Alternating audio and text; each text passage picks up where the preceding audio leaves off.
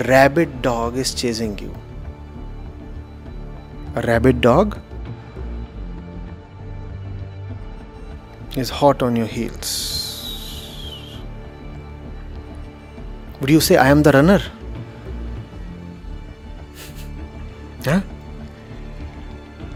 And gladly click selfies and broadcast them, and have an app that measures speed and duration and all those things and declare to the entire world how swift you are.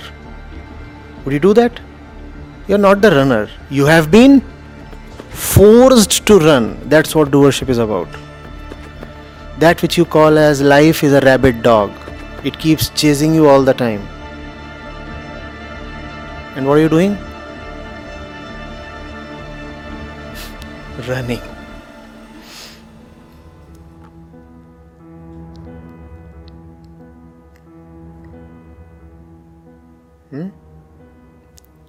The Upanishad says, this is bondage. Your actions are not yours. You have been forced to act. The liberated one indeed does appear to act, but he is not forced to act.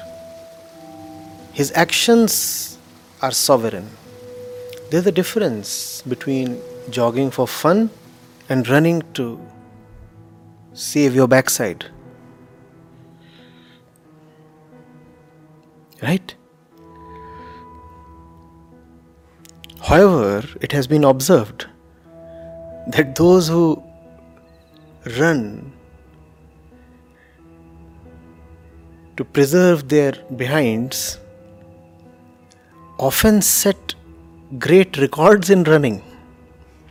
In fact, all the great records belong to the ones who were running to save their backsides. And such people have inspired generations after generations of wannabe runners.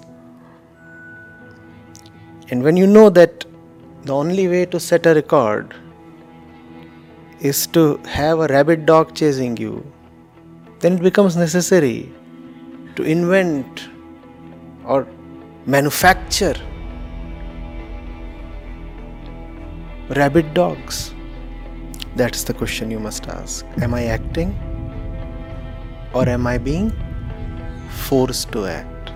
And whenever you do something per force, I don't suppose you would want to call it freedom. If you say you are acting on your own, ask yourself an innocent question. Do you even have the choice to not to act? If you have the choice to not to act, then probably you have freedom.